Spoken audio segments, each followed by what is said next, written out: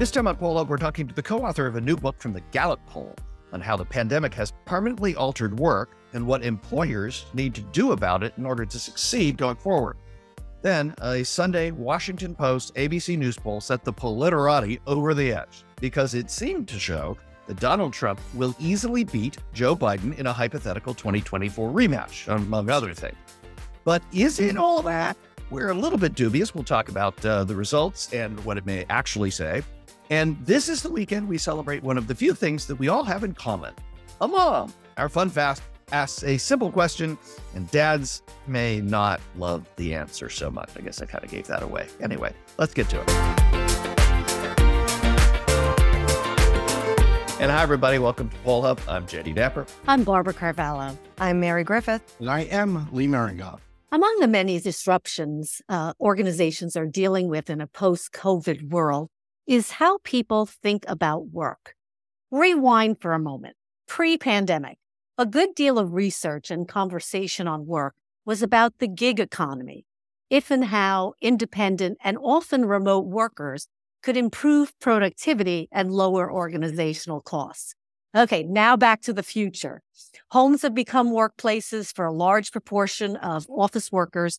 Communication technology makes it commonplace to collaborate from locations around the globe. And employers are asking, how do we get our employees back into the office?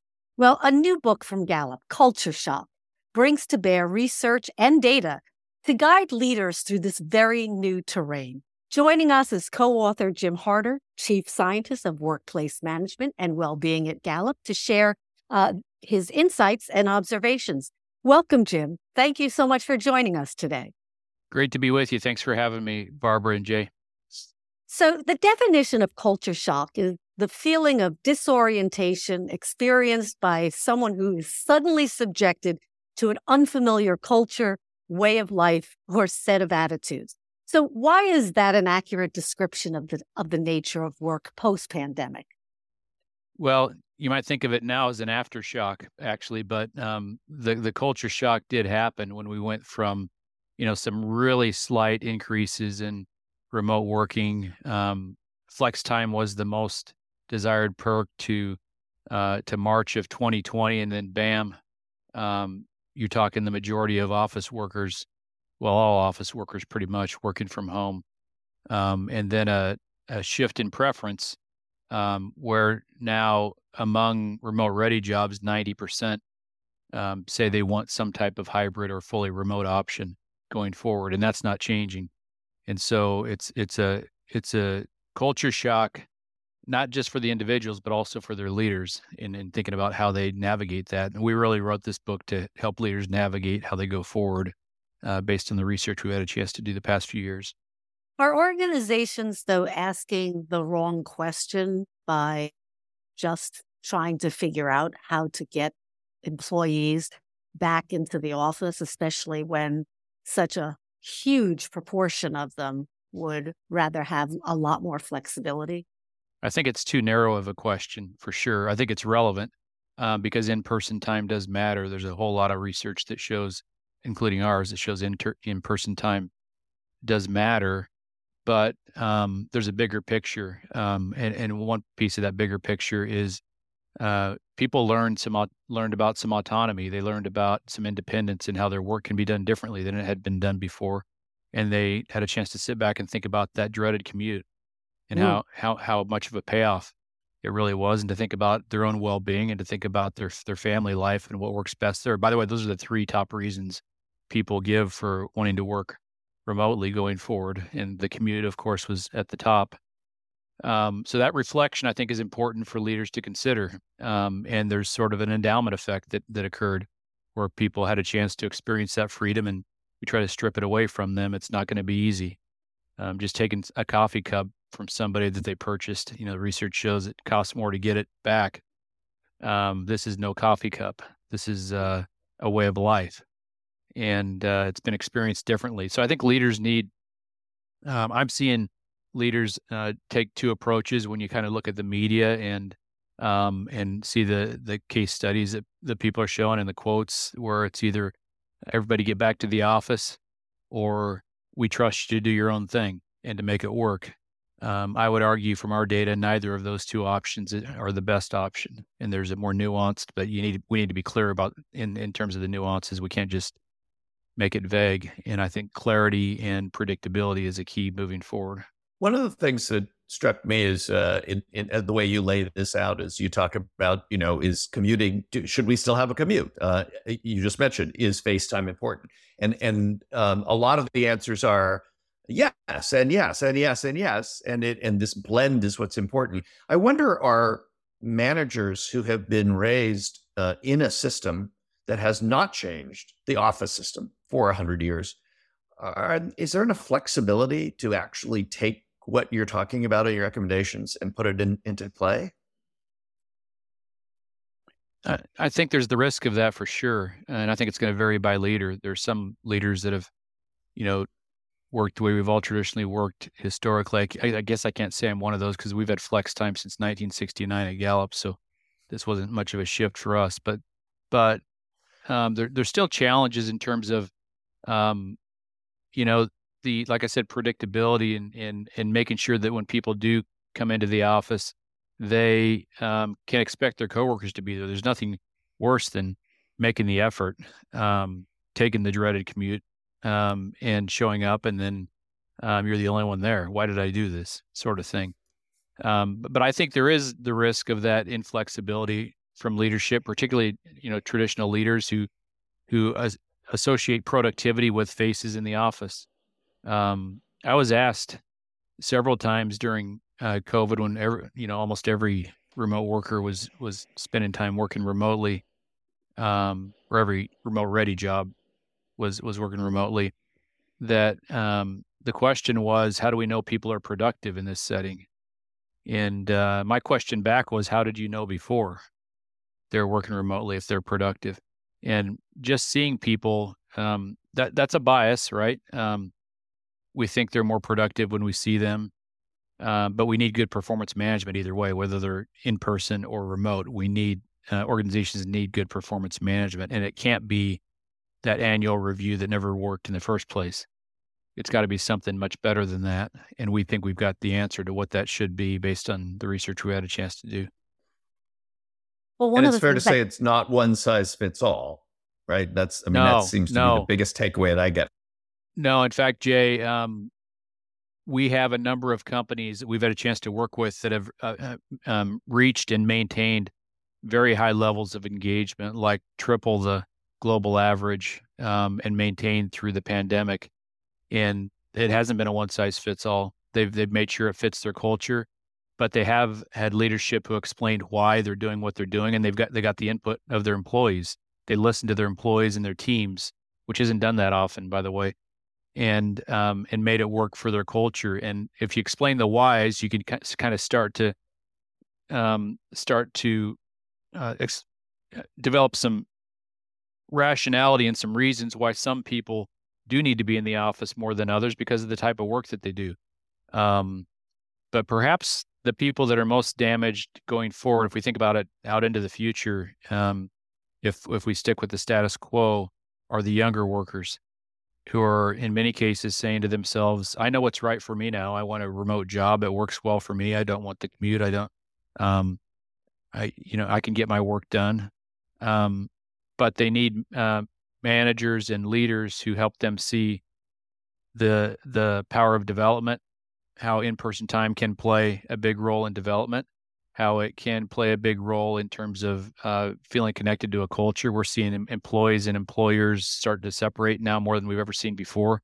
Engagement was on an incline for a decade, which is really encouraging. And now we've seen it start to decline. And the most troubling part of the decline is lack of clarity of expectations and lack of feeling connected to the mission or purpose of the organization. So that employee-employer disconnect, that separation has increased, and young people development has decreased. And young people have traditionally always had an advantage in terms of development. Not the case anymore. So that needs to be fixed. There's a lot that goes into that, and we can reach the highest levels of productivity we ever have inside organizations if we get this right. Because if you couple autonomy with some discipline and accountability and some good performance management, you're meeting human needs, where they currently sit, which is, we all crave some autonomy, and we all feel really good, or most of us, almost everybody feels really good about getting things done with other people. It's a human desire. It's a basic human instinct. We love getting things done with other people, and performance management's gotta be designed in a way that they can do that no matter where they're at. What are some things that leaders, managers should be doing as even first steps? Are there things that they should be learning and knowing about their employees to better understand how to go about transitioning? I would say the most fundamental is something we've been working on for quite some time, but it's even more relevant now than ever before. And management is more relevant now than it's ever been before in terms of its importance. But it's knowing somebody's strengths. And what I mean by that are your innate tendencies, your innate capacity for success, and we all vary. Any of us who've had multiple kids know that they have different tendencies. They can be almost like opposites in many cases. We know as growing up that we have different ways of thinking and feeling than other people around us. So we put some science to that. We've got a tool called Clifton Strengths. It's now just past 30 million people have completed it, but we want to get that number up a lot higher. And the reason is it shortens the distance between people. If I know your strengths, I can get to know you much quicker. I don't have to keep experimenting in terms of working with you to figure out how you operate and how you think and feel. So I don't disrespect you, and two, that we put each of ourselves in the right position to make the team work effectively. One person might be really good at connecting with other people and building new relationships. Another person might be much better at intensifying already existing relationships. One person might be highly disciplined in terms of the details that they follow on a rigorous basis. Another might have high focus where they just get absorbed in something and really need that absorption time in their daily work. And so that can help explain why somebody like me might need a couple days of work. Before the pandemic, I had one day a week that I planned to just get absorbed in either research or writing. And that was an important part of doing what I do best. And I've extended that now to a couple of days. So that's a learning, that could happen and then still get all the other things done that we need to get done with the team. So those tendencies are really important foundationally because the reason that Don Clifton invented that tool, the Clifton Strengths, was to increase the productivity of conversations, to increase the value that people can have in conversations with one another. And it can be applied and has been applied by some large organizations in terms of their performance management to make that more efficient. And it can be applied in terms of how people develop effectively in the organization. And I mentioned earlier that the team component is important. It can also be used to help people think about how they approach different elements of well-being in their own unique way, and how they approach the same job as somebody else in a very unique way. And when we're at a distance or have less frequent interactions with somebody in person, if we know something about them, we can shorten that distance a bit. And so that's one thing I'd point to, Barbara, in terms of tools that can be effective in the current situation that we're in, which, our data would suggest it's really leveling off. What people are doing now is very stable. It's not like it's changing massively like it did in 2020, 2021. It's preferences are not completely aligned with reality, but that reality is kind of very stable in the general population the past several quarters, and we look at it every quarter. And certainly those are tools that apply both to office workers who have the opportunity to work remotely and also on-site workers. Just before we go, what other kinds of choices can employers think about for on-site workers? Because, part of the discussion that we always have is this, remote, hybrid, how can I do my job in one place or another? And there's a good proportion, a very large proportion of the workforce that is on-site, but also has preferences. Like half or maybe a little more than half are still on-site people that don't have the same level of flexibility, but they still have a need for autonomy. They're still human beings. They want, and when they see other people with autonomy, they want more of it. I mean, the people who have dropped in engagement the most are on-site workers in remote-ready jobs. So there's something going on there. And so organizations that we've talked to, and we have a group of CHROs that we consult with regularly, Fortune 500s across the world, and they listed off some of the things that they're thinking about from a flexibility standpoint for on-site. And some of it has to do with flexible shifts. And the most common one is dress code, which everybody's doing, but nobody's going to change a job for it. So it's, that's kind of one easy to check off. But there's other things like that you've seen a lot of press on, like the 4-day work week, which, you've got to have good coordination to make that work. You've got to align it with your customers. And I'm not saying that's a bad idea. It can be a good idea. It seems to have some relationship with well-being based on what we've looked at. But it doesn't guarantee high engagement. That still comes from everyday management. So no matter what your policies or programs or perks are, you've got to have good managers that have at least one meaningful conversation with each person they manage every week in any setting to make it work. But they're also experimenting with I mentioned flex time and changes in vacation policies and those kinds of things, and that is something somebody would change a job for, in addition to the 4-day work week. So those are all things to consider as long as they're well coordinated and well considered, and that we don't expect the policy to. Like you mentioned earlier, we can get too narrow in thinking about only policies, and not think about the bigger picture. And the policy isn't going to replace high levels of engagement or low levels of engagement, and that's something that still needs to be worked on. Thanks so much, Jim. Really appreciate you joining us today. The book is Culture Shock. It's a great read for both managers and employees alike. And the most important part, it's based on data and research, and I think you'll find it a really good read. It'll be out May 30th. Thanks for having me, Barbara and Jay, and wish you the best. So let's turn to a poll that was released on Sunday from the Washington Post ABC News, which is, one of these polls that's been around a long time and is held in high esteem. They still do RDD polling. We talk a lot about that. Random digit dialing polling, telephone polling, we still do as well. There are not a lot of us left. But this poll showed a few things. The headline was that in a hypothetical 2024 rematch between Donald Trump and Joe Biden, Trump's going to win by 7 points. And so a lot of the political chattering classes were like, wow, this is a doomsday kind of poll for Joe Biden. A lot of people at polling said, one poll does not necessarily tell the whole story. This may be an outlier. Other people were looking at the methodology and some of the other things. There's been a lot of talk about that. So let's start there. And Barb, let's start with you because you get this stuff deep, right? You get the methodology and these arguments. What's your take on this? Well, I think the first thing is that I think we have to take all of this polling going forward with a bit of a grain of salt.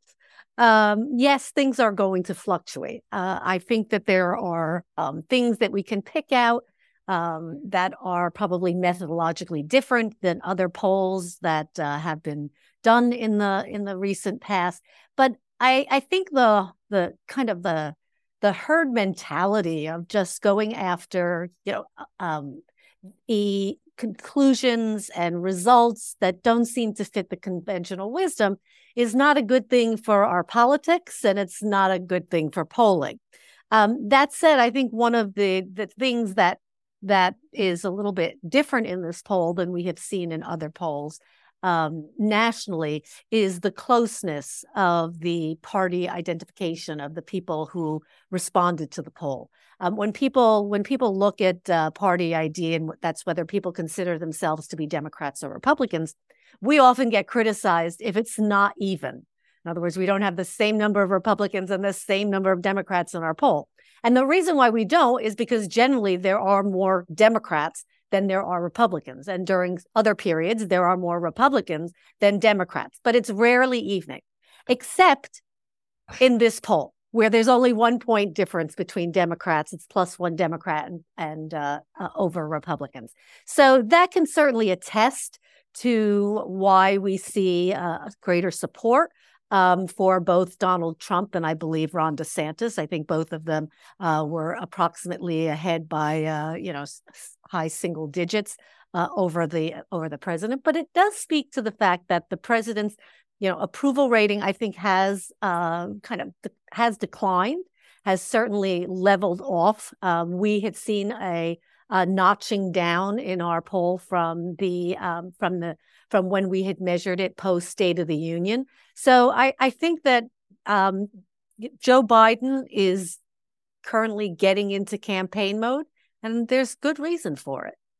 Yeah, I would say, just to jump in on this, be careful with any single poll as redirecting attention. Although, and I know, Jay, this is a topic near and dear to your heart, media coverage of polls is sometimes quite lacking. And because this was either a new huge trend developing or an outlier, I suspect more the latter, but it's by a credible polling group. Therefore, it attracted an awful lot of attention. Unfortunately, if the election were held today, it would be 18 months from now at a time where things change almost daily. So I think that's an issue to keep in mind, that these are anything but a prediction. I think there were a few things looking into the data that just didn't make sense. For example, Donald Trump does better than Joe Biden among people 18 to 30 years of age.